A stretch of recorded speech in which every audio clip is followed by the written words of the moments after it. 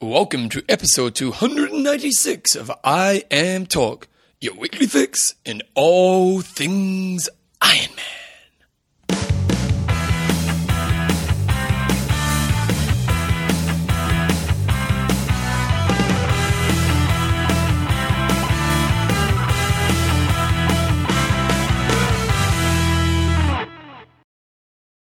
Episode 296 of I Am Talk with Coach John Newsom, Bevan James Oz. How you going, mate? I am sensational. It's funny how well, John. Do you know why? Why? Because it just seems like it was last week a minute ago to us. Just come off the beach. Just come off the beach. How's not checking the computer going? Very well. Very good. Well, if you listen to the show, and last week we said how we're going to pretty much record straight on from last week's show, so literally it's a minute between the end of last week's show and the beginning of this week's show. And John's saying, how are we going to make this work? Well, it's going to happen. It always works out, doesn't it? Well, I was impressed, John. You know what's really funny? So John's good. You know, he does the show notes. So we have our roles within the company. In the company, the conglomerate. He's CEO, I'm the pleb. and he does show notes. And the funny thing was, last week in the show, and last week's show when you were talking, I was looking at this week's show notes for pretty much half the show. And then I was like, something's wrong here. And then eventually I got there. So nice. So we're sharp. Anyway, I Am Talk is proudly brought to you by coffeesofhawaii.com. Because you need your coffee kick. Oh, I'm going to have to find another coffee fact, don't I? Athlinks.com. You need to get your friends involved. And Extreme Endurance. You need to check out the springy thing in their Widget bottles thingy. that comes with the new drink. Yes. Okay, guys, in this week's show, we've got a bit happening. We've got a bit of news, and it's going to be interesting to see how he's winged the news to this point because we had nothing last week. So if we have something this week, it's going to be hard work. We've got a great interview with Gordo. And what's it about, Jumbo? It's about do-it-yourself camps, how to sort of structure camps. A lot of it's, or the second half, it's really linked into questions on Facebook. So if you're listening to that part, you might want to also look at the questions on Facebook to sort of tie it all together. And then we've got a Coach's Corner. Yes, and you might be able to participate in this a little bit, so you can maybe have a little pause about that, so you can give it some thought when we're going through there. And do we have an age group of the week? We have got an age group of the week as well. Okay, well, let's get straight into it. We've got news, and news is proudly brought to you by SLS Try this week, and use the discount code I Am Talk at checkout for 25% off, and we'll tell you a little bit more about that later on. But first of all, guys, we have coming up this weekend Enduroman. And it's in Spain. In Lanzarote. So what is interesting about this story here is we're going to pad it out, because this is our one item of news for the week. But it's coming up this weekend. And when you go to k226.com, that base has all the non-WTC iron distance races on it. And so I clicked on this, and then I thought, I've kind of heard of Enduroman before, but I thought it was the one in the UK. And it's actually now they're trying to set up a little bit of an Enduroman series. What's an Enduroman, Jumbo? Well, they're basically setting up a festival of events, a bit like we had Challenge Monaco last weekend, which was a festival of events. 2 weekends ago. It's a bit 2 weekends ago. It's they're really trying to focus on the longer distance races and having a variety. Okay. So longer, more than single, double, quintupler, deca stuff. So, but this version, and they're trying to create an Enduroman brand. I don't think it's a big profiteering venture. It's really just trying to create some hardcore events. And this edition is in Lanzarote in Spain, but they're also running several other races. And the first one that sort of tickled my fancy, which would be incredibly challenging, it's called the Arch to Arch. You run 87 miles from London to Dover. We need the converter again, don't we? What's 87 miles? 87 miles, be ballparker. 140, 30. 120, 30, yeah, about that. Yep. It's 160k, isn't it, for 100 miles? So you swim. You do that from London to Dover. Then you swim the English Channel. Oh, that's about. It's not that long. It just takes. It's not that far. It just takes a long time. I think it's like 25k. I think just ballpark, but it's the length of time that it takes 25-30k something. Like how long would it take? Ages. I'm not sure. How do you time this race? Because the different tides and stuff would have. Well, I think you have to read the maybe everyone has to stop at a certain time for a run. There's a bit of a rest period in everyone. Yeah, it'd be something like that. And then you cycle 181 miles from Calais to Paris. Calais is, for those that don't know the area, that's basically where they should have put more of a cycle in. Because if you look at the distances, okay, 140k run, pretty good run. Yeah, you're going to swim in the Channel, pretty good. 180k's, really? Yeah, just saying. But it's cool. It's arch to arch. Interesting fact on that one: price entry fee is fairly high, £5,000, because you have to pay a huge amount to the Channel crossing. That's £2,500 alone. That's about as much detail as I went into when I was looking at it, but I just thought it was pretty cool thing to do. These kind of races are extreme. Like they've got that one where you do the marathon in the Antarctic. Right, yeah. And that's like $25,000 to do that. Yeah. Like it's a huge amount of money. Yeah. And, all good, but... Yeah. I saw this thing, because we've got no news, I'm going to tell you about a bit of a random story here. So I was out walking the other... No. I was watching this thing on YouTube, because I've got my running groups, and each week when we do our weekly emails, we always put a YouTube clip on, and it's got some inspirational kind of running thing on it. And one of the ones we had a few weeks ago, a guy doing a half marathon, or maybe it was marathon half, or in the snow with no shoes on, basically in his undies. Yeah. Seriously, man. And it was like his feet could fall off. It was that bad, but he ended up doing it. It was phenomenal. He ended up taking him like 7 hours. That's what's more phenomenal. It's not about running a half marathon. It's maybe it wasn't that long. hours. It was a long time, but yeah. But basically, he was at the point where it was kind of like, I'm not sure if death was going to, but it was serious problems were going to happen and there's like, look, you've got half an hour to finish. If you don't, it's over. You're losing your hands and your legs. And he had this uncanny ability to heat his body up from internally. So that was the only reason he could do it. Like they're saying, it's pretty much impossible, but this guy's one of those freak of natures. But yeah, so there you go. Great news. Yeah. Or you can do arch to arch. There you go, arch to arch. The one that's on this weekend coming is Enduroman Lanzarote. They've got a double, a single Ironman. They've got an Olympic and a sprint. So it'll be a good training day for you guys who are in the middle of the Northern Hemisphere winter. And then the one that I thought this was all about, the Enduroman UK. I remember that last year June, they had the Deca, and they have the Deca. They have 4s, 5s, 1s. Now, how do they do the Deca at that race? That's a question I'm not quite sure on. Okay, but they also have 100 ultra. 100. I'm not sure. I presume it's 100-mile ultra.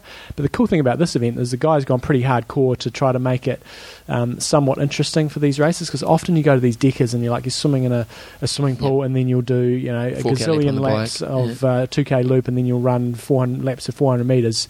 But the running is all off-road, and the picture on there, they were steaming down some hill, so it's a bit of an off-road run, which would make it a lot tougher, and also claims the bike is not boring as hell. So, and then they're looking to put on Italy 2013. They're looking to put on another Enduroman event over there as well. Okay, John. The question I have for you is: how much money would I have to fundraise for you to do a Deca? If I could fundraise 30 grand from the listeners, would you do a Deca? Probably not. Oh, it's close, but isn't it? It's close. Yeah. It's close. If we were talking 50, 60k. 50k? It's for some people that's a year's work. Yeah. Then I'd start. Really? So 50k. Yeah. You would do a Deca, and we could choose the format. Yes. So we can say it's all swim, bike, run, no sleep, as fast as you can go. We could put bonuses in there as well, couldn't we? We could go, okay, so you got, we'll say... I would prefer to do the one a day for 10 days. Yeah, I think so too, because it's mixing it up. I think mentally, if you're doing non-stop, especially when it comes to the run at the end, you're on 420 Ks. Mm-hmm. It's a long time running. It is. But what we could do is we go, okay, if you enter, you get 10,000. Complete it, you get 40,000. Yeah. If you do it in less than 9 days, you get 50,000. In less than 8 days, you get 100,000. Right. Yeah. Would you go for the 8 days? Do you think you could do it in 8 days? I'd have to think about that. I was going to ask you that same question. If you were going to do one, what pace would you set out for that first one? Oh, you'd have to go slow. Yeah, I know. But it's interesting when we've looked at this race over the years. The guys who win it, when they do the Ironman a day, they don't go that slow. They tend to sit around about 12 to... It kind of starts off around 12, 13 hours, doesn't it? And then by the end of it, they're kind of more closer to 18. But they aren't going that slow. I'm picking that, if I was to go and do them, you just go at a steady training pace for us, pretty comfortable. You'd say 30k an hour, just over 30k an hour. So you're looking at 6 hour... What's the thing is, where's that line of being too slow? 1 hour swim, 6 hour ride, probably take... You want to go slow on the run. You probably walk most around. 4.5 maybe for the run. Yeah. So you're looking at about 11:30. That's what I was thinking. I was thinking sort of 11:30. So based on that, John, you could earn $100,000. There we go, listeners. Okay, stump it up. I'll put a link to it on the website. From like Dirk Bockles found his man from Leopard Trek, who's just stumped up. We're bound to have listeners with billions of dollars. One of our $1 billion listeners. Spare hundy on hand. Hundy on hand. 1,000. John has to earn it. You're not giving it to him. He has to earn it. And that can be in New Zealand dollars. Doesn't have to be in US dollars. So currency's in your favour. I'll do it. See what I did there, mate? I padded an extra couple of minutes into the news. Love your work. Okay, so that's pretty much news for this week. And it's brought to you by SLS Try. One thing that I've been trying with SLS Try that I've never tried before is the the little calf sleeve things. Because, often I've just worn socks, but we've often discussed this. How bloody quickly can you get socks on in a race? It's a bit of a hassle to get them on. And they are tight. No matter what brand you get, they're going to be pretty tight. But the sleeve things, I was a little bit sceptical about them, but they do actually go all the way down nicely over your ankle bone. And they... so you put them on in a race? No, but the thing with them is you can wear them under your wetsuit. Because the thing with a sock, you can't really wear that under your wetsuit. No. Whereas these sleeve things, you're basically getting the exact same port, just less, obviously not through your feet, but you save on transition time. And it's not just about the time in transition. It's also about, I reckon I'd cramp trying to put socks on in transition, especially coming off the bike. Yeah. You're just about cramping as it is. And hey, really trying to force them on. I'm talking, transition challenge. Yes. You can't put socks on. You can't. So SLS have got, they call them day sleeves, and they're very light. They're great for racing. Wear them under your wetsuit and save time in T1.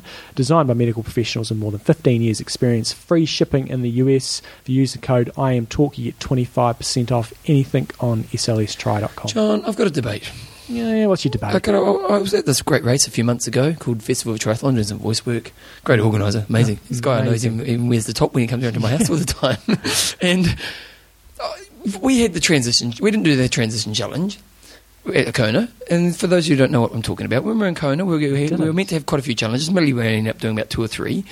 I have got the trophy in my office. Yes. You might notice it when you go in there. And one of the challenges we were meant to do was go into transition, and John was going to do the old, rubber band on your shoe. Bike shoes fix your bike. And I was arguing that really put your shoes on, go first. And we didn't end up doing it. And I did concede that you may have beaten me. Yes. I was willing to concede that, and I think you're right. But I think for only 7% of the field, they should do that. Because at your race, the amount of people who were peasants and were trying to do the old John Newsom jump on the bike, put your shoes on trick. Not particularly safe. Not particularly safe. And it took them so much longer, whining all over the road, shoes falling off, someone fell off their bike.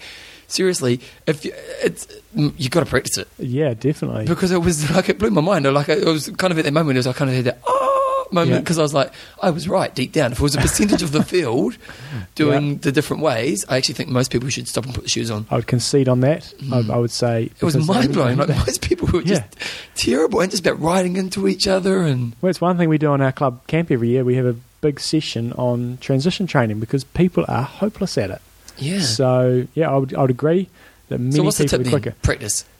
Tip is practice, but the other factor that you've got to consider is what sort of surface you're going to be running across, because your speed is important, but if you're going to be running across a big grassy pitch and if it's muddy and you fill your cleats with mud, that's a bit of an issue. Yeah, true. And if you're going to be running across a concrete, really long amount of concrete, it's quite slippery, and the shock on your legs. So it's a pretty hard one to sort of solve. I would generally say have your shoes on there, providing you're competent at doing it. But as you said, it was a bit messy. Anyway, John, let's put some music on. Oh, discussion. We haven't got one because we haven't even posted last week's one. We can't double up discussions. Did we even talk about last week's one? I don't think we did. Yeah, we did. It was about the if you're in a dodgy training situation. That's right, you were liking it. You were liking it. How's your training partner going, honey? Okay, then let's put some music on. We're going to do an age group of the week. Here's some music.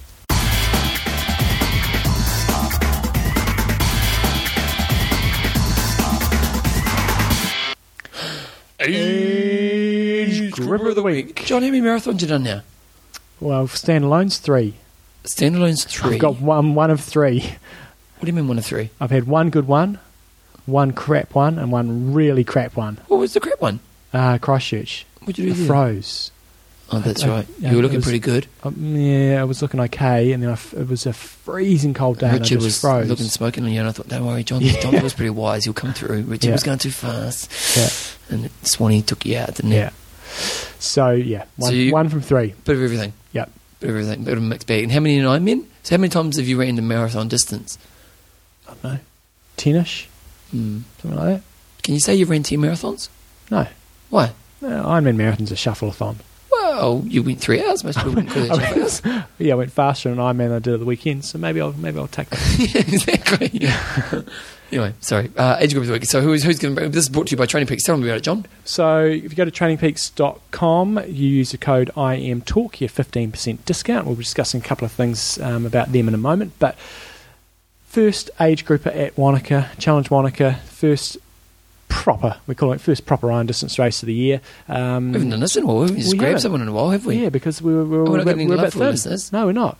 We're not. We have got another one that's going to get a noteworthy mention. He nominated his wife again for supporting him, but you replied, rightly so, yeah, we're not really going to have wives and stuff as age groups of the week. Sorry. Yes, respect what they're doing. Fantastic. They'll get an Let's just say from here forward, all wives or husbands who are partners of Ironman athletes, you are age groupers of life. There you go. See what I did there? There you go. Saved yourself a few emails there, didn't you? I didn't. So Challenge Monaco 2 weekends ago, Carl Reed was the first age grouper overall. He was in the 30 to 39 age group. He swam 57.51. He was 17th overall and 4th in his category. Nice. He came through on the bike for the 10th overall fastest time in 5:14. So was he 10th off the bike? I don't know. I would imagine that's the 10th fastest bike split. Okay. And then he brought that home in a 3:06 for the 5th overall time, first in his category. So he was first age grouper overall in 9:24.15, which on that course, in those conditions, is not too shabby. And more importantly, John put some little notes aside. He did not get checked. Yeah, I did. Yeah. So I think Gina Ferguson, Gina Crawford, geez, I always get that wrong. How many years has it been? There has actually only been 1 or 2. She was 11th, I think, overall. So he was the only age group guy that did not get checked. A little bit of work required on transitions. He was only 37th position overall in T1. T2 picked up his game big time. He was 5th overall in transition 2. 3 minutes 45. Is that pretty? Because you've got that long run in Monaco, haven't you? From the water to the bike. Yes. And you go over a bridge now as well. As an overbridge you sort of run over, so I'm not sure how competitive that is. But good to see nice even splits. You know, he on the run he did 1:31 and a 3:06, so he went 1:34ish, 1:34, 1:35 on the second lap. So it's not too bad a drop off. It's overall very solid. What I like about today's show is that you're not being sex biased. No. I would never do that. Because you're talking about Julie Williamson as well, and she was the fastest female of the day. Yes, and she was in the 40 to 49 age group. And she swam a 1:12 for 81st overall, 18th female, second in her division. She biked a 6:03, which on that day is not too shabby at all. She was 11th fastest female, first in her category. And then she ran a 4:06 and who was second fastest in her category, first overall, 10th female overall. So there we go, we had 10th guy and 10th female overall being first winners. And she did 11:28.32. Like our male counterpart Carl, she had a nice split. Always look at the run splits. You know, she did 4:06, went out in 2:02, so only like about a 4 minutes fade there in the second half. Nice, and an Ironman, that's good. And on that course, and given she's been out there for over 10 hours. Have you done a negative split in a marathon and an Ironman? No, that'd be pretty rare, wouldn't it? Very rare. David Craig. Did he? Craig David. He has done it before. When I was coaching, I was like, man, I don't know how you do that. Yeah. But I'm almost positive he did it somewhere. So nice work, and it's nice to just pluck some of these age groupers out from the midst of nowhere. Okay, on what was a pretty tough day. Because it's always nice to get, it's always pretty cool to win your age group. So have you got any age group, a whole race? Any honourable stories out there from last year, whether it be Kona, whether it be any race last year, just anything with a little bit of twist, we like to hear about them and give those people. Okay, the rules are you can't nominate yourself. Yes, it's a biggie. Can't nominate yourself. Partners that are nominated for life, they're one for life. Yes. Maybe one day we could have a discussion a week. Why is your partner great? No. Jordan, you've got to give some love. I give my wife plenty of loving. Plenty of loving. Got all that love. Yeah. Okay, Training Peaks. Well, tell me about it, John. So one thing with Training Peaks is it's a bit like I talk about Athlinks, but you can keep all things in one place because some of us these days, you might be training with an SRM power meter, you might run with a Garmin, and you may even swim with a different, the new Garmin these days, the 910 that's coming out, that you can swim with that as well, and it keeps track of all your laps as well. Wow, so then you've got a couple of different devices. How does it do that?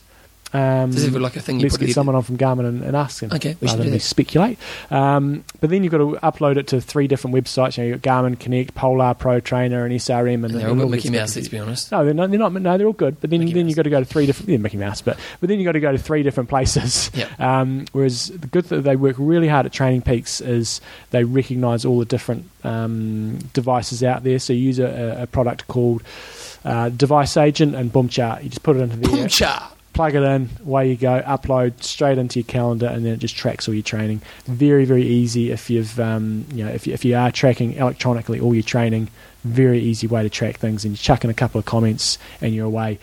One other thing I want to give them a really big plug for is one thing that I was looking at the other day is the nutritional tracking. So if you are really trying to work on your weight side of things, as Bevan shows, pops his big belly out. It's hot in here. I've got a sweaty belly button. Do you know what? What? I need to be working on this a bit more. Nutritional tracking. No, not the belly button. Nutritional tracking. Weigh in at Challenge Wanaka. I was the heaviest I've ever been. It was not a good omen for the race. 74 kgs. And I looked at that and went, and you were doing a marathon. I was like, carrying some weight. I don't want to be carrying that weight around. And then, what do you normally set it? What's a healthy weight? I'm basically always have been 70 kgs plus or minus 1 or 2. So 68 is probably as light as I get. I've never seen myself above 72. I was like standing there going, I've got to run a marathon. That's the last thing you want, is to be weighing heavy. Do you know what's really interesting? And we'll go back to training peaks in a minute, but what's really interesting is that I'm training myself to eat different now, because I'm trying to pull away from doing so much exercise, and I'm trying to look for more kind of short, intense stuff, and just because I want to put more time to other things, but I'm having to train myself to eat less volume. Oh, totally. Yeah, like I've done it before, but it's even less now because... we can eat so much, can't we? And I'm exactly the same. I'm conditioned to eating a lot, and so I always eat till I'm full, and you're sweet. You just train it off. Yeah. But it's can't happen now, John. We're getting old. Yeah, I know. So, and I'm sick of Blind saying middle-aged spread. It's okay. I like it. I don't like it. She's letting you off of it. She winds me up probably about 10 times a day on it. But the good thing about this is it's quite an easy, especially if we talked about iPhone apps last week. They've got the iPhone app. It's something you can do when you're commuting and stuff. And it's just like, say you eat a banana and an apple. They've all got in the library. You don't need to type in one banana, one apple. Boom, it just tells you how many calories you're taking in, and then it can just break it down into all your fats, your proteins, your carbohydrates. So a really good tracking tool. And if you go for the premium version, then you can start to use a lot more of the analysis tools. So I'd really encourage you guys to get on there. Remember, go through imtalk.me, click on the link there, please, and just go and check it out. And if you want to sign up for the premium version, use the code IMTalk, please. Good times, check it out. Okay, we've got an interview coming up with Gordo from endurancecorner.com, and he's going to just talk to you about long camps, basically. About how to do it yourself camp. DIY. Here he is. Right, this week we're very happy to have back in the house, or back on the line, good friend of the show, Gordo from endurancecorner.com. It's been a while. Hello, Gordo. It has been a while, guys. Yes. Good to be back. Story. So he's in Kona. He's doing the hard life, eh? Yeah, it's wonderful. Absolutely wonderful here. I guess it's a shame there's no Coffees of Wide boat for you to go out there and swim around each morning. Oh, mate, I can't swim in the sea because I had that jellyfish issue at Ultraman. So if I swim into another one, I'm dead in the water. So. Oh, really? No. Yeah. I don't know about that. Give me a quick story on that one. Oh, it's like, some people got bee stings and nuts. Yeah. Well, it turns out that I got jellyfish. Yeah, I've swum into them 3 times, and each time was a bigger reaction. And last time was trip to the hospital, and I went into anaphylaxis. I was sweating so much. There was like this little river coming off the gurney. I was just full-blown reaction to it. And that was the end of my Ultraman race that day. Wow. Yeah. You're a man who's done a lot of camps over the years, and that was going to be sort of this week's workout of the month, is sort of talking about camps and how people can construct those. So you recently wrote a bit of an article on Endurance Corner about, it's titled "How to Qualify" by sort of doing over distance work, but it's sort of got a bit of a camp theme on it. And one of the key things we often get questions about is people coming in saying, right, I want to do a self-catered camp, a do-it-myself camp. When if we're talking about training up for a peak performance, when do you tend to recommend timing-wise that people do their camps? Yeah, so I think it's important to remember that the load, and by load I mean volume with intensity, the load that you do 3 to 7 weeks out from your goal event is the most useful load. So if you're thinking about your year, if I'm thinking that I'm going to prepare myself to do this big overload camp that's going to end 3 or 4 weeks out, I need to be building up towards that with mini camps that are going to be spaced throughout my season. So I planned that whole year out, maybe to get myself fit enough so that I could do that really big block that might end 3 or 4 weeks out. The other thing is camps need to be different depending on the time of year. So, for instance, if it's early in the year, much more volume focused, particularly bike volume, whereas late in the year, if you're right at the end of your season, your stamina and your volume phase pretty much done. So you're going to get a lot more bang for your buck by doing a fair amount of moderately hard and threshold work and not worrying too much about the overall hours that you're going to be doing within the week. Final thing on that would be I would tend to split. Most athletes will tend to be more volume responders or intensity responders. And what do I mean by that? Well, if you got a really muscular guy that's, say, 100 kilos, 220 pounds, if that guy's moving at any speed at all, he's doing a fair amount of work in terms of absolute watts on the bike or the absolute work just to move a body that is that big. But if you have an older athlete or a smaller female athlete, you need to have a much higher relative intensity to get some benefit from that. So sending a small young woman out on a training camp and just having her ride slow all day is not going to do a whole lot for that lady. Whereas that larger guy, if you just send him out, even with a backpack on and have him hike up and down the mountains, he's going to get something out of that just from lumbering around.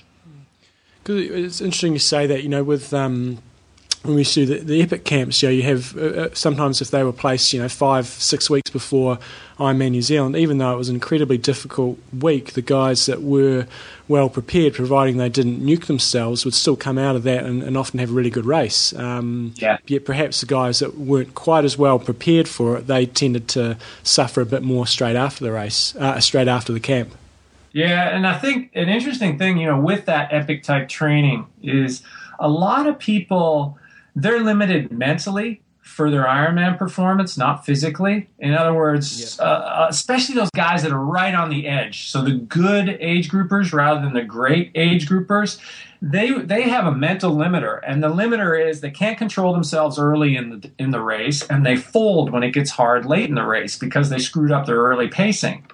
You go out and you gotta ride every day with a guy like Klaus Bjorling for 8 to 12 days. If you get your pacing wrong early, you're going to have a long time to suffer and think about it.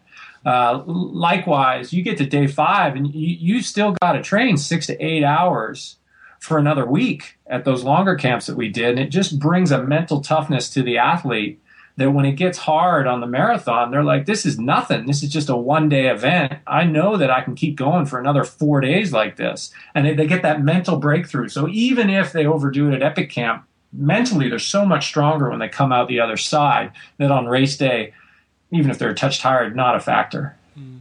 What about if someone says, look, I've got X amount of leave, I can maybe take a week in total off training, and would they typically, you think they respond better to a one, say an 8-day camp, or are they going to benefit more from, say, having a couple of 3 to 4 day camps, spread through their build-up? Yeah, good question. I mean, so that article you guys referenced is really an elite amateur type article. I mean, I'm talking to the people that want to get to Kona. A much more practical approach to overload is if you take your summer and you've got those leave days. Well, rather than taking a whole day off, every other week, take a half a day off. Go into work at lunchtime, and that's going to enable you to get that second long ride in every other week. So instead of doing just 2 long rides in 2 weeks, you're going to get 3 long rides. And that makes a big difference. And that's something that's doable for almost everybody. They might, you might even be able that might not even cost you a holiday. You just negotiate it. The other thing that's practical for people is just try and swim, bike, and run Saturday and Sunday. So I call that like an SBR weekend. So you're just going to swim, bike, and run both days, back-to-back days. And then once you've proven that you can do that, another way to look at it, and what I used to do a couple times when I was just starting out, would be longest swim of the week is done Friday evening. So you have your biggest endurance swim. Then on Saturday, you do a ride, or a long ride that's followed by a run. And then on Sunday, you do a run first thing, breakfast, and then a moderately long ride. and then it lets you get a whole lot of volume into your weekend. The Sunday run and ride is more a just do it type session. The Saturday ride and run would be where you might have some main sets and try and be a little more focused. That way you don't get to Monday and just be totally wrecked all the way through to Thursday. The key thing with this overload is you want to get back to your normal training as fast as possible. That's kind of real world overload. It doesn't take a lot of vacation. Now, back to your question specifically. If you're a really fit athlete, and so you're already near the top of your age group, I think there's a lot of benefit for overloading for an entire week, 6 days. You can't simulate that over a long weekend. You just, the way you feel on day 3 or day 4 and you're tired and you go through that fatigue and you just learn to tolerate the fatigue is something that's really valuable at the top of the amateur groups. However, if you're new or if you're mid-pack or towards the back half of the field, then long weekends are a much safer way to play it. You're not going to bury yourself. Even if you get a little carried away with intensity, you're going to bounce back in a couple days. And so it depends on where you're at. How do you gauge it? Because I'm sure a lot of guys listening to this right now, maybe even been racing for a while, and so they've got like a good base, but they might still just be like a 12, 13 hour kind of athlete, maybe not that top level, and they may want to step up. For them, they're probably on that fine line. So for someone like that, how do they kind of make that choice? Yeah. So odds are the first couple of times you do it, you're going to smoke yourself. It's just the way it is. So you don't want to do it really close to your event. You got to leave yourself some wiggle room until you learn what you can handle. You make a few mistakes. So that means, those early camps, you probably want to give yourself, like Johnny was saying, you want that 4 to 5 weeks just to kind of regroup, absorb the camp. If you're going to, if you're going to totally blow it and get sick, you got time to recover from that and then do another mini block before your race. The thing that you want to look at is just look at how fast you can get back to normal training. And let me just give you a practical example. So let's say a listener is rolling along at 12 hours a week. If they do 12 hours a week, 3 weeks in a row, they're going to get 36 hours of training done. If they overload up to 22 hours, and then the next week's going to be 6 hours, and then they get sick, and they go 4 hours, then they might actually get less work done relative to just keep enrolling that same week. And that's why when you're starting out, the shorter camps are the better way to play it. So, like a 3-day camp or a 4-day camp to really see how you're going to tolerate it. Because even if you drill yourself 3 days in a row, you're going to be feeling fine in a week, and there's not going to be that big a cost. And that would be how I'd play it. So look how fast you can get back to normal. Okay, good. With regards to intensity, you talked a bit about, it varies a bit from athlete to athlete, the bigger guy versus the little scrawny girl or however their body type is made up. A lot of people these days are just so religiously tied to their heart rate monitor or their power meter. What's your advice in terms of if you're going into an overload camp, and let's say, for example, it's a 6 to 8 day camp, so it's quite or even possibly a longer one. What's your sort of advice these days in terms of what you should be doing with your heart rate monitor, your power meter, as you sort of go through the camp and as you get progressively more tired? Okay, so you really can't go wrong so long as you stay under your half Ironman average effort, heart rate, power, pace. Okay, so whatever you can deliver for a half Ironman, if you stay under that, you can just go all out. Now, the reality is... I was going to say, an epic camp, were we doing that? Yeah, the reality is the only person that gets to do that is the strongest person at the camp, and you need to be way stronger than everybody to pull it off. So if you've got issues controlling yourself, do your camps with weak people, because they're going to kill themselves, and you won't have to kill yourselves. So, seriously, why do you think Epic Camp was great for me when I was an elite? Because everybody got me out of bed. I went harder than I normally would, but I still wasn't going hard as everybody else because I was at a slightly higher level, and that's why we originally kind of started it and we got going with it. The other thing, though, is too, it's a camp. The idea of the camp is to learn, to make mistakes, to have fun, and I mean, you can't just be sitting there going, well, the group's going up the road right now because I can't go over 145 beats today. I mean, you got to take some chances. You're going to learn. And what you will find out is that you can do a whole lot more if you follow the tips that I gave, in the article, which is if all you're doing each day is training, you'll be amazed at the amount of training you can do. So all the other stuff in your life generates a lot of fatigue that's invisible to you while you're in your normal life. And you just get rid of all that, go to a training camp, let somebody else take care of it. And you're like, wow, I feel better, but I'm doing twice the work that I would normally do. In terms of structuring the week, if somebody is, again, say, let's use the example, they're doing a 6 to 8 day training camp. Obviously, it's going to vary a lot if they start doing point-to-point things, but if they're going to stay in either one or two bases for that, do you generally recommend swim, bike, run every day, long ride one day, half Ironman the next day? What's your sort of general advice around that? Generally, if you take the number of days and you subtract one. So for instance, let's say 6-day camp. So you're going to do 5 swims, 5 rides, and 5 runs, and you just split them up across the 6 days. I think that's good. Something we found for those longer camps is you really want to have an easy day on day 4. Because if you do that, then day 5 and 6 can be quality. If you don't do that, day 5 and 6 are going to be low quality, or if they're high quality, you're so buried at the end of the 6 days, you're going to have to take about 8 days off to kind of regroup. And those would be the tips. If somebody wants a specific example, there's a link on that article, and I built up a training plan, a block, and I set the price at less than $10, so anybody could buy it and just have a look if they want to look at kind of a sample for themselves. But if somebody doesn't want to pay, I lay out all the workout distances and stuff in the article for free. You've got some very good in the article, just some key principles. I don't know if you've got them handy. I've got them here. If you, oh yeah, but yeah, I got them. There were some good ones there, I thought. Yeah. So number 1, leave your normal life when training big. You got to get away. The reason being is there's always an excuse to blow off training when you're tired, and something will come up, and it'll be legit. I mean, something legitimate will come up, and the only way to get rid of that is just leave town. And there's a lot of examples of that with the elites.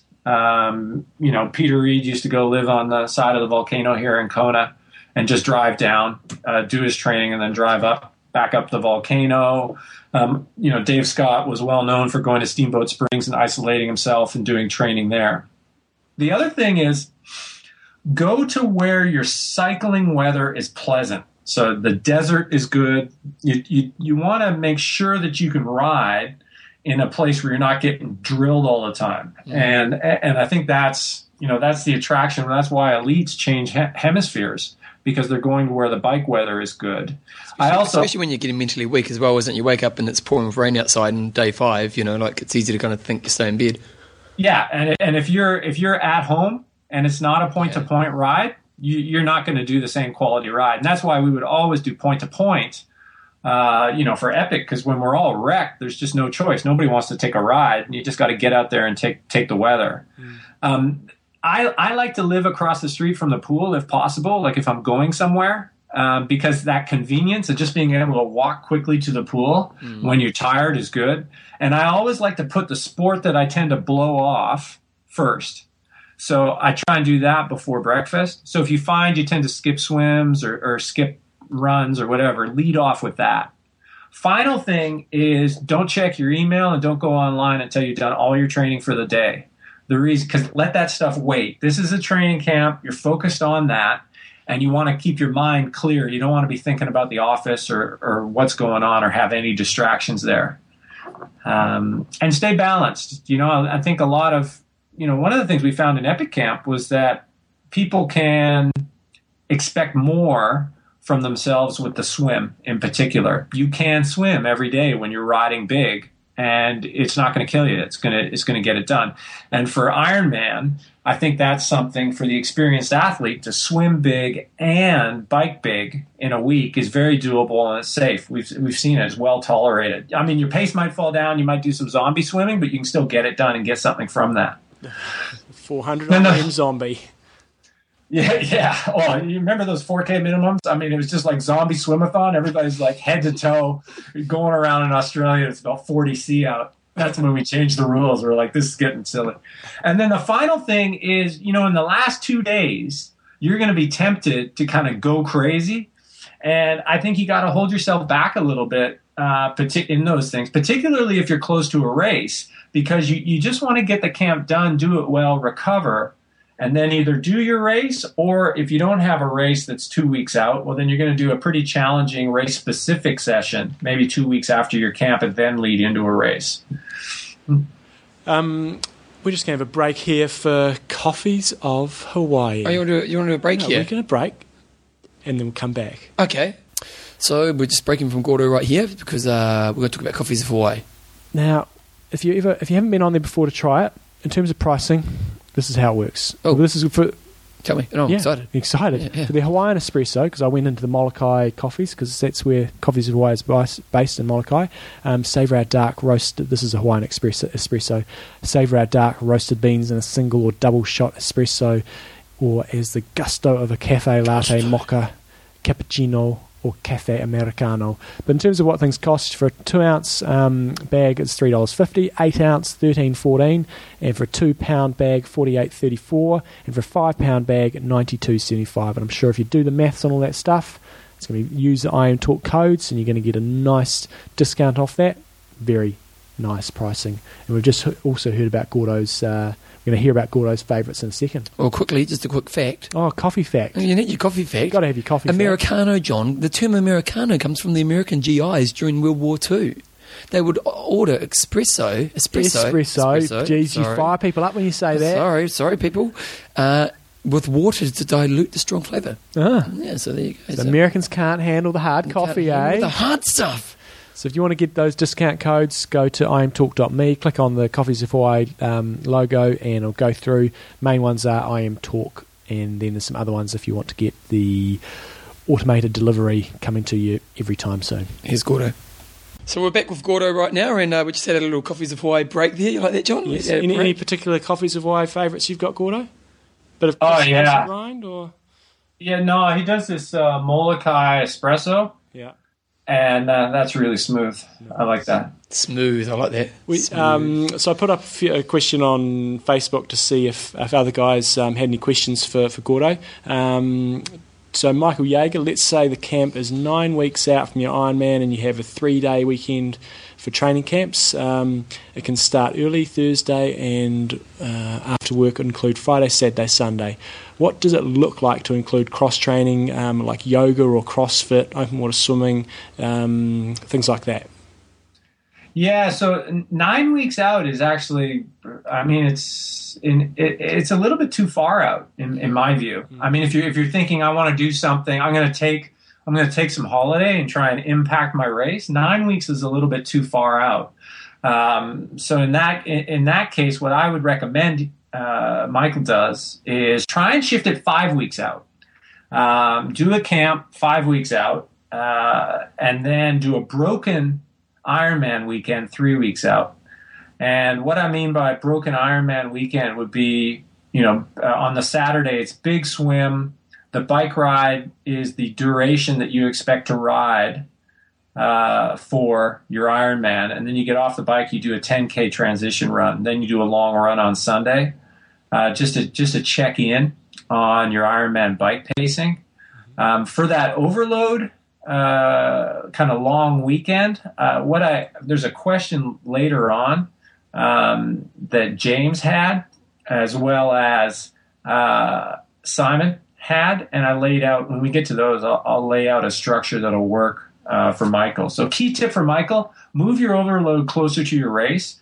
And if you're going to overload what you're going to need the most for the race. And for Ironman, it's probably going to be bike volume. It sounds like you're in Florida. If you're doing Ironman Florida, then it's going to be flat bike volume.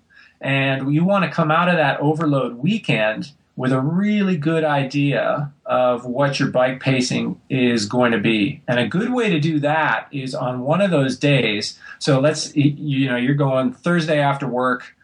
You're going to transition to wherever your venue is. And then on Friday, I like to make that a normal kind of shakeout day. So it's swim, bike, and run, nothing too demanding. Saturday, like to do a really challenging swim and then follow that by a 200K ride where you're going to have a lot of that ride done bang on what you think Ironman pacing is. And then get off the bike from that ride, do 10K run with your heart rate at the bottom of your steady zone and see how blown out you are relative to what your normal training pace is. If you're completely wrecked, then you know that what you think is Ironman pace is not Ironman pace. It gives you a good view on your nutrition and your hydration. And then on Sunday, I would just run, say, 13 miles, 20 to 21K, relatively easy to steady. And again, just see how you feel. And that type of overload, you'd be feeling normal again, most likely by Wednesday or Thursday, and then you go back into your routine.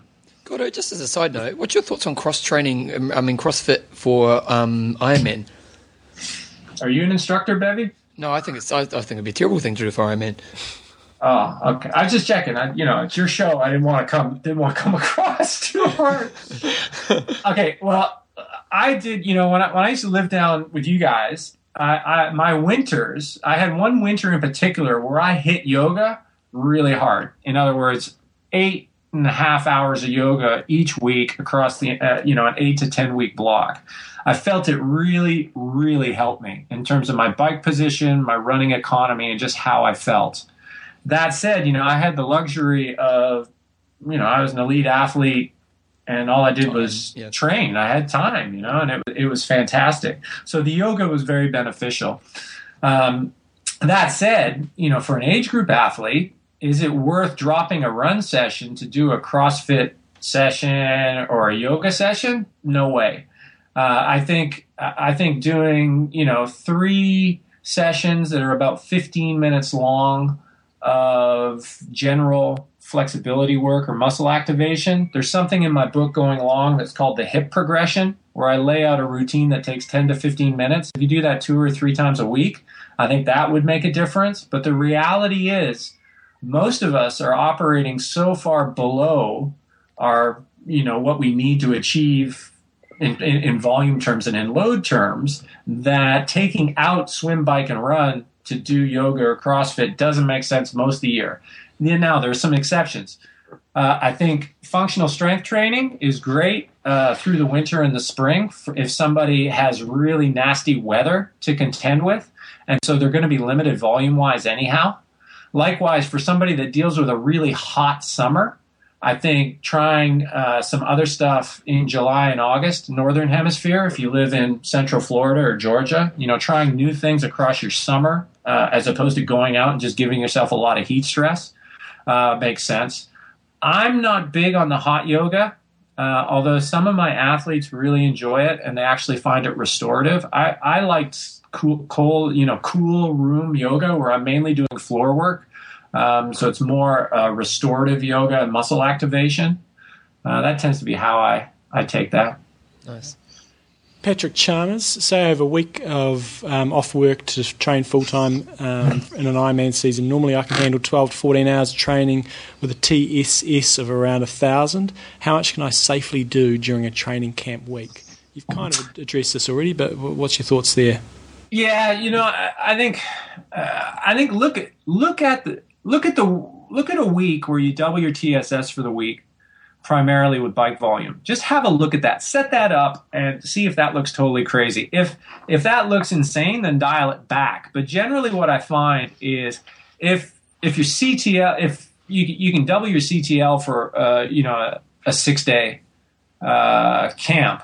But lay it out first, because one of the things is, if Patrick is a relatively high average intensity athlete, then just doubling those higher intensity sessions, he could, depending on the size, depending on how big he is, he could run into some real issues. But if he's a smaller athlete, a younger athlete, somebody that's going to recover quickly, you can do quite a lot of overload and be safe with that. So my advice is, look at what doubling your TSS implies for this big week, and then you're probably going to have to scale back a little bit from that. Likewise, the safest place to overload is going to be on the bike. Swimming's also very safe to overload, particularly if you're just going to swim every day. And you got to be cautious on the running, particularly when you're tired. That can be where you can get things. The final tip, make sure your pedals and cleats are really stable. One of the things, there's always somebody at a training camp that comes with old cleats and they're kind of rattling, and the increase in the bike volume triggers Achilles tendonitis in them. And so just make sure that platform's really stable on your bike. Eric Branded is just saying he's got a 5-day camp in March to prepare for in 2012 road season. Like Patrick, I also have handle a max of around 14 hours or 1,000 TSS. I'm pretty much wondering the same thing. However, my camp will be limited solely to a cycling versus a tri camp. Yeah, so different event. So if you're getting somebody ready for an early season Ironman, you're going to overload them with a ton of volume. Eric needs to have a look at his past profile. Is he a volume responder or is he an intensity responder, and adjust the camp appropriately? I think as well, you need to be looking at where the race is relative to the camp. So if it's a March camp and he doesn't want to be in peak form until May or later in the season, then obviously he's going to have much more of a volume focus.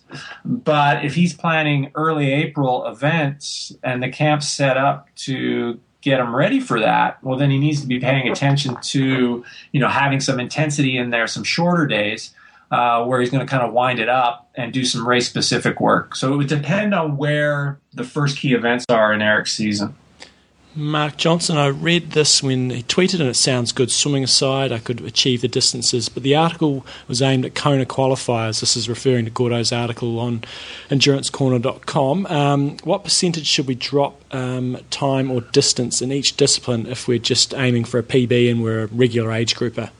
Okay, well, first off, if the swimming seems crazy, you got to do the swimming. And I would recommend that Mark starts every day with a swim, because he may have a mental limiter with thinking what he can achieve with the swimming. If you can get out of the water after 2.4 miles and feel like you've done nothing, like it's the warm-up of the day, everything's easier. Your digestion on the bike's easier. You're not depleted at all, which means a lot more energy for the run. So these types of camps are great to swim every day. Now, coming into the specifics, I would say just take your base week. And by base week, I mean, what's your average week, say, for the last 6 weeks that you do leading into the camp? That's your base week. Not what you're shooting for, but what you've actually done. Double your bike volume in that week. Assume that you swim daily and hold your run frequency, but drop the length of each run. So just shorten the runs down to 20 to 40 minutes each. Have a look at what that week looks like. That's a really safe place to start for your first camp. You're really unlikely to bury yourself or anything on that. The other thing is, if you want some more specifics, if you go to endurancecorner.com, you go to the library, there's a section called Try Training Tips. And there's 2 articles there. One's called Big Week Training, and the other one's called Big Day Training. And that'd let Mark have some more specifics just on how to build it up. Okay, nice. James Tobias Hotel is going to south of France for 4 days of riding. Mountains don't exist where he lives, and so how would you recommend structuring the training riding when he gets there? How would you suggest adding triathlon training components? Also, any tips around organisation and rest? Okay, yeah. I mean, first thing on organization, stay someplace where they make you breakfast and dinner.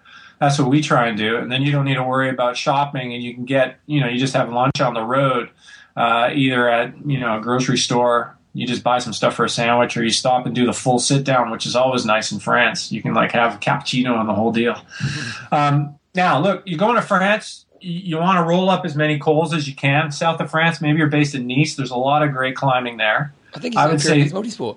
Oh, right. Oh, he is? Yeah. Pretty sure he is. Yeah. There you go. Well, just ask Ian what to do. He'll know. But if you want my opinion, so before you go, you're going to have to freshen your legs a little bit up. So crank the swimming up. Say the last 3 days before you go, put 2 big swims in there, and then you're not going to need to worry about your swimming.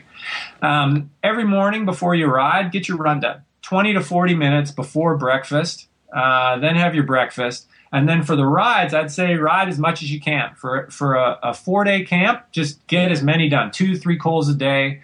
Get out there and go big. Have your routes set out in advance. Point to point is easiest when you're tired. When you're laying out routes, if you're used to riding in the flat, remember that your average speed is going to be 50 to 65% of what you can do at home. But when you factor in fatigue and stuff like that. So if you can, if 75 miles is normal at home, you try and do 75 miles in the Pyrenees, it's going to be a big wake-up call. For recovery, 3 light days when you return home, then do your normal training week, but don't worry about any main sets for the first 3 to 5 days of that week. So in other words, what that would give you is you're going to have a swim focus, then you're doing a 4-day camp, 3 light days, and then 3 to 5 normal days, but don't worry about the main sets. If you're feeling tired, don't push it, and try and avoid doing any bonus intensity. One of the challenges when we go back to our normal lives from a training camp is we get used to these really high work rates, and you go back into your normal life and you try and keep the camp going in your normal life, and that's a mistake. You get too tired and then you crash.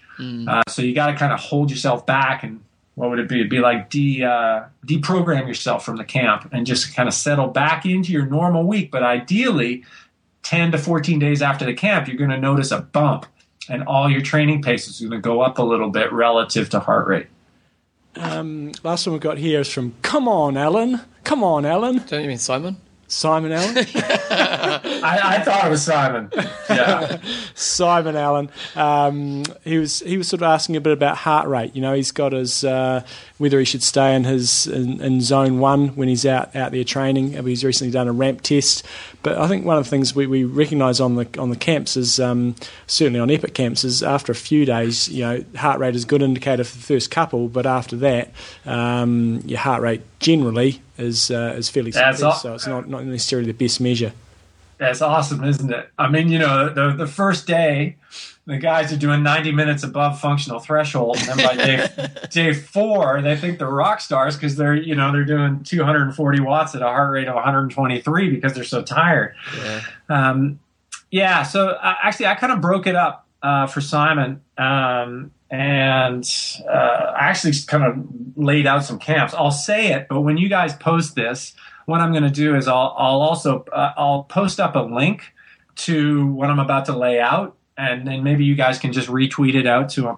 Yeah. So camp 1 is going to be the first camp to get ready for this July race. And what I would say there is you have, similar to what I said earlier, you're going to have Friday, you might do a swim, bike, run day. It's going to be moderately long. No real main sets. You just try and swim, bike, and run. Have that be a long day. Saturday, I'd say you could start with a long run and then do a shorter, easier bike. Sunday, your legs might be feeling a little bit tired from Saturday, so I recommend you start with an easy swim, and then you follow that with the longest bike ride of the camp, and you do a short transition run. Monday, you're going to be tired, so it's a good time to challenge yourself with a solid swim in the morning. Then I would, because your heart rate's likely to be suppressed, like Johnny said, I would head into the hills. And I would do a hills ride where you let the hills do the work. In other words, the fact that you're going uphill will get the heart rate up. You'll have a better heart rate response. And then I'd finish off with, say, a 10K transition run off of that.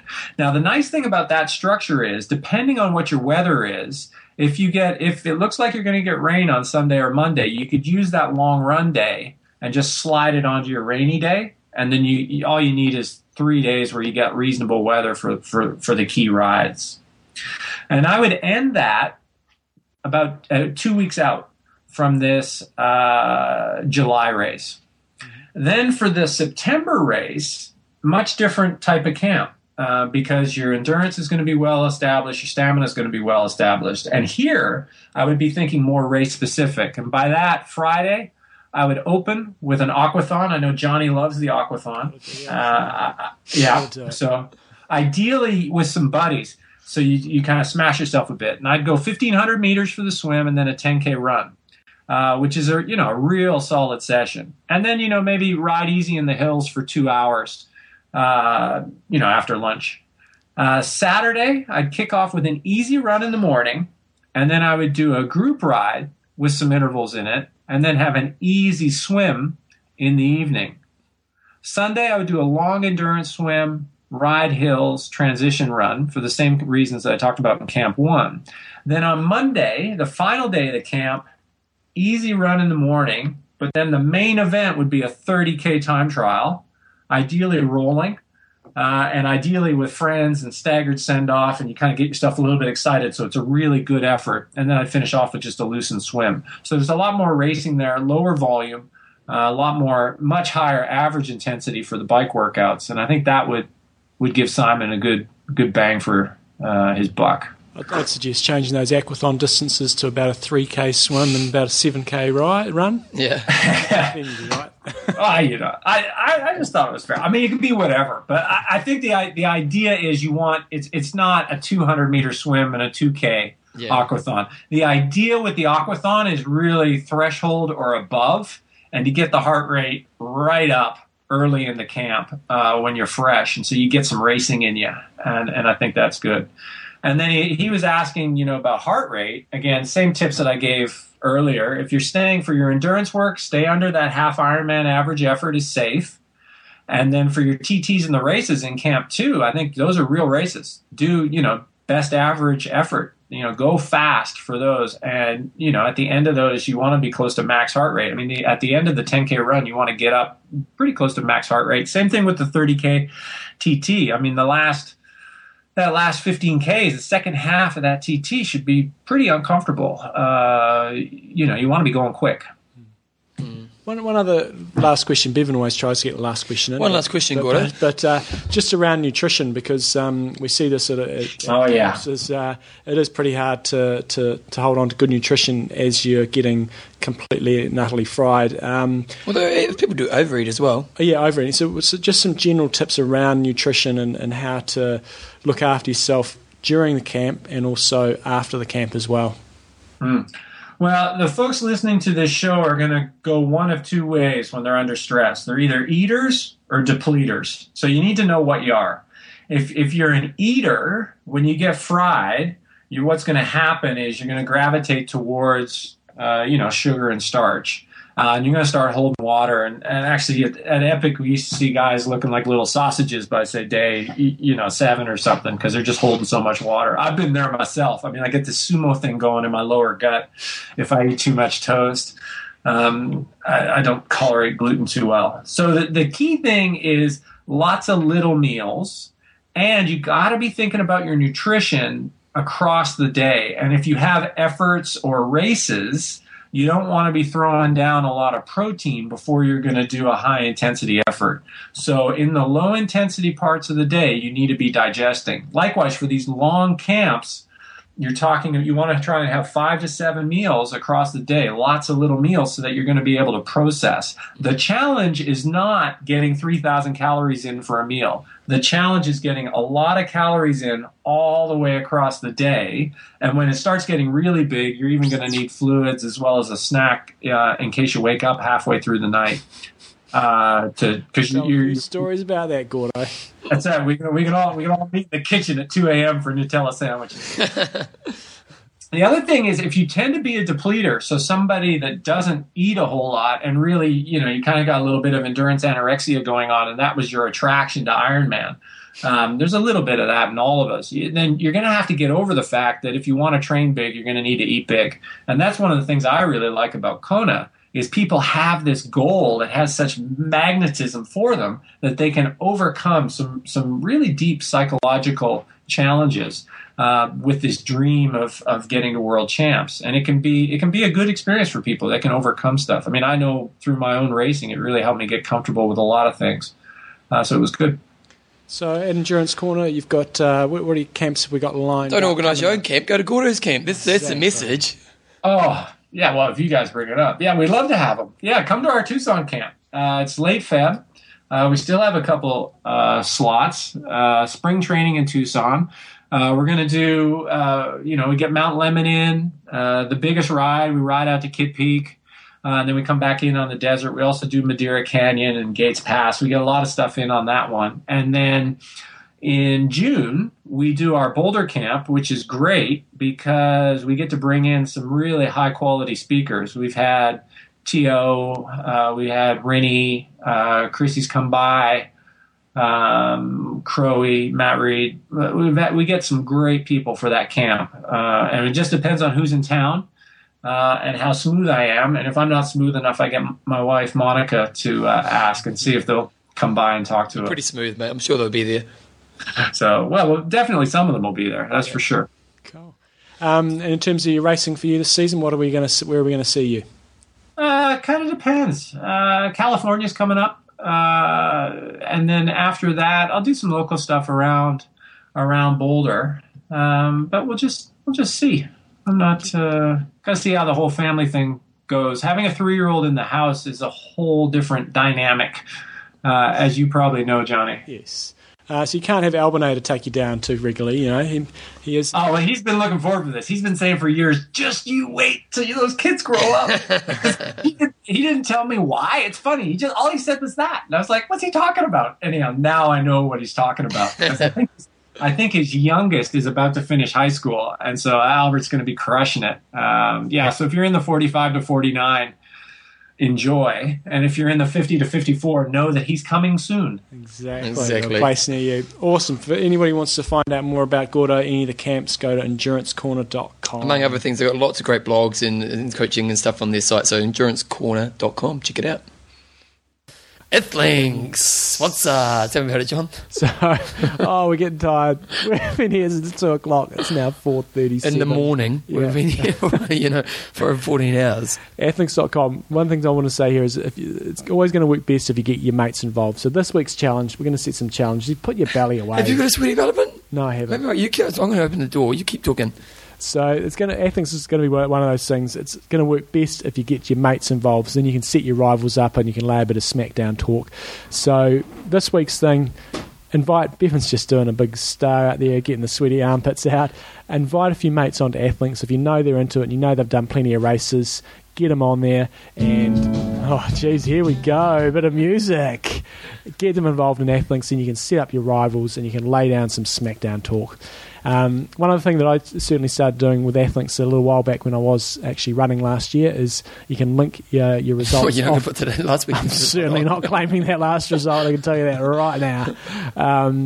You can link it up with Facebook, so export it up there because obviously not everybody is going to go into Athlinks that aren't athletes. But if you want to just publicise your results, there's a little link you can put on there, and then it just publishes. Publicise, like, can you do your race report and publicise that on Facebook? Maybe you should try next time you do a race and see. I'm not sure. You're the one who did the last race. Maybe you should put it up there. Yeah.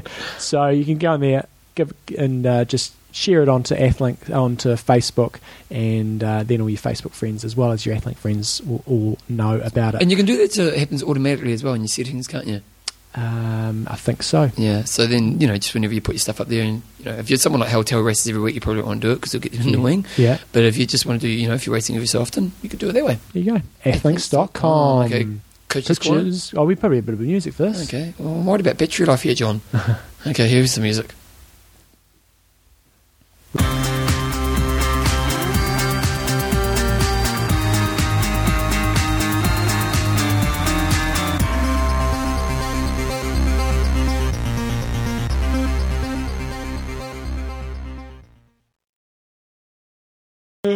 Corner. I don't normally add them with you, but I just felt like today was that day because you needed your support. We're getting tired. Yeah, we are getting tired. It was kind of like we're 2.5 hours in the marathon. I hip at our knees. It's gone. I was still out there for another bloody 45 minutes or something. Was that the hard thing about it? Is because you're just kind of over it and you just want to kind of.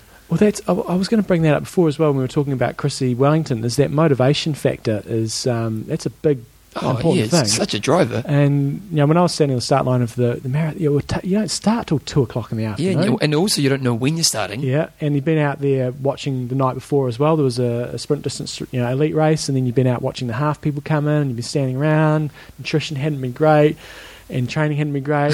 Motivation is not particularly high at the start of that race. What was I thinking? Yeah, but I had an email in from a guy coach a while ago, and he was.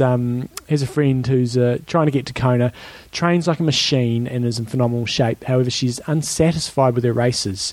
She just did a 70.3 and said it was the hardest bike course she's done, but she still ran 2 hours off the bike, and which was actually pretty respectable because she's 56. So the question is, from a pro's perspective, how often do you nail a race in all segments, and what constitutes a good race, meaning you're happy with what you're doing and you're not going to beat yourself up about it? Because this is often we see people coming back from races always disappointed, and I'm sure you can plug in here at some stage. They're never happy. They're always, the goalposts are moving, and they're always come away disappointed.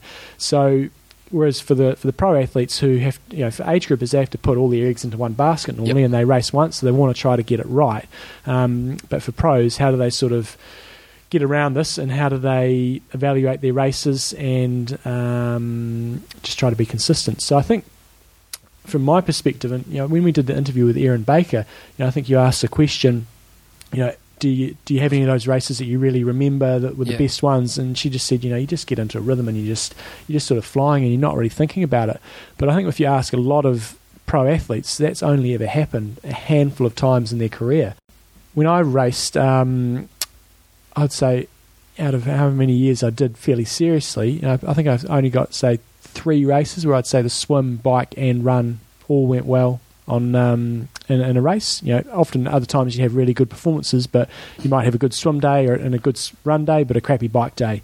So I think that's the first thing to recognise, is it's pretty hard to nail all 3 together consistently. And it's that whole thing of, like, I know I'm kind of stepping ahead here, but you've got expectations, and I think that's a really important thing, because the problem is that most people set their expectations on each individual sport. So you go, okay, well, in the pool I'm able to swim this, so I should be able to do like a 54 in the swim, and then my bike time say I'm doing this, and so you go in this expectation that you should be able to do each sport at this really high level when you're combining all 3 together, and really it's that expectation is almost setting you up for failure, because you want to kind of really think, well, what is a good expectation of all 3, and then how will my thinking progress throughout the day to make sure I can have the best races possible. And so I think that's a starting point, is set your expectations. Some people they like doing goal setting, other people don't, but everybody has expectations and goals, whether they write them down or not. But I think the key thing is as you said, to make those goals realistic. And the biggest thing that I see people starting to do is they start moving the goalposts when they get closer to the race, and all of a sudden they think, oh, maybe I can do a sub 7. So I think that's really important, is establishing those early on. Make sure they're realistic and still challenging. You don't want goals you're always going to be able to reach without any dramas whatsoever, but there's still got to be realistic. Well, I also think when it comes to goals is that the thing is, and we've often talked about this in the past, but you can't chase the time. Well, you can chase the time. You want to chase the time. You want a goal, but really the goal should be around the decisions you're making on the day. And so, early on in my career was always just about trying to beat myself up, and that's what I was as an athlete. But the wiser I got in the sport, or more as an endurance athlete, the wiser I got into setting targets around making good decisions. And so, like the Abel Tasman run I did a few months ago, that was one of those days where you just had a blinder. I'd made wise decisions all throughout the day that got me to the last point of the race where I could absolutely beat myself up, got to the finish line, knew I couldn't give anything more. And it wasn't really even chasing a time. It was more, how do I make good decisions that make me, that process-driven athlete kind of stuff.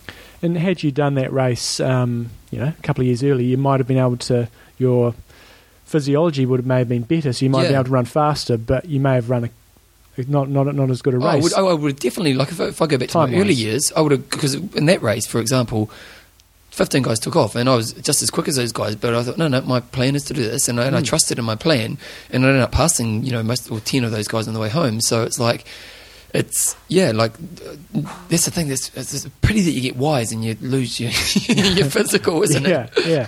So I think it's really important, as Bevan's been saying, look within yourself and look for improvements in yourself rather than it is a race. But at the end of the day, you want to be trying to get faster yourself. Sometimes age does catch up on that, but for most people, if you're fairly new into the sport, even if you are getting older, you should still be able to get faster. Once you've been doing the sport for 10 years or so, and age starts catching up, then it might be a little more challenging. But for most of you guys, say if you're in your 40s and 45 and you might think, well, I'm getting older, if you're still fairly new to the sport, you should be able to still get quicker. I think another key thing here is what have I got down here? Simulate as regularly as possible. So when you go into a race situation, it's not all going to be new to you. And I think often for newbies, racing is really, really important. Because I think the other thing of racing is if you are going to spend, like I did a lot of time cycle racing when I was really into Ironman, and to actually use that and I know cycle racing is totally different to Ironman, but you can still learn experiences from being a racer. And I think the thing is don't just race, actually think afterwards, what was the objective of the race? What was I trying to learn? What did I get from it? Where can I improve? So actually using some of that reflective time, because we often do it after a race, don't we? After your A race, you do your review and you write up your report and stuff, and and you learn. And that process in itself teaches you so much about where you can improve moving forward. And it's funny how when we just do our local kind of tries or bike races or running events, how we don't kind of devote that energy, that same kind of energy, to watching where we can grow. And so I kind of think that if you're going to be doing any type of racing, to actually just sit in a plane, and it doesn't have to take long, but just where you sit down and you reflect on, how do I grow as an athlete from this experience? There you go, you've jumped ahead with it. I've got planning is key, and then tracking or evaluating is key as well. So you learn something each time you go out there and do a race, or even when you go out there and do a key session, or if you go and do a training camp like we talked in Gordo, what are the 5 key things that came out of that, and also what are the things that you really balls up. If you balls up your nutrition 2 days in a row, you go back and do the same camp next year, you're a bit of a buffoon if you do the same thing again. And the other thing is, if you're constantly coming away from races and you're always not happy about it, you're probably not having that much fun out there. And triathlon is a lifestyle, so maybe you love training and not racing so much, but you've got to figure out a way where you can really, you can get some enjoyment out of that. And often you enjoy races more if you actually get the pacing right. I know guys in running races tend to enjoy them a lot more when you don't go out and you don't blow up halfway through. You're able to run a good steady pace and ideally maybe pick it up at the end. But pacing is critical, and that sort of stems back to that planning process. And I think, talking about how more wiser as an athlete now, although I'm not that much more physically as strong as what I was in the past, that's why it's kind of been the last race I've done over the last few years. I've actually loved every race, because other than the Christchurch Marathon I did a few years ago, but all the rest of them, I just started slow, wind up the coil, and then at the end of the race I had a good amount of energy, and you're blowing past people, and that's fun, man. That's nothing beats when you're flying at the end and everyone around you is just crumbled and you just feel like Superman.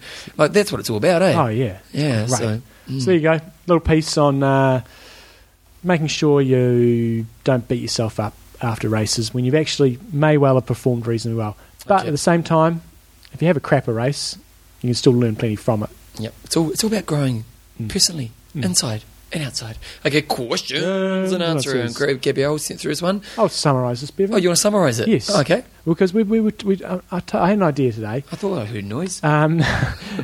That was the one for the week. We've talked a bit about people with heart conditions and stuff of late. Gina Crawford, another one who won at the weekend. But then you always say it's not that bad. Yes. Well, there's a little on Gabrielle's got a bit of a blog site. Until you drop.blogspot.com. And I think it's a bit of a general sort of blog thing, but she's written a little piece there about the conditions and what to sort of look out for. And then what do you mean? What do you mean conditions? As in the heart conditions? Yeah, like she said, she was lying in bed and was feeling beep beep beep beep beep beep, and she was a little bit stressed about it. So she started looking into it and did a little bit of research and has posted that up there about.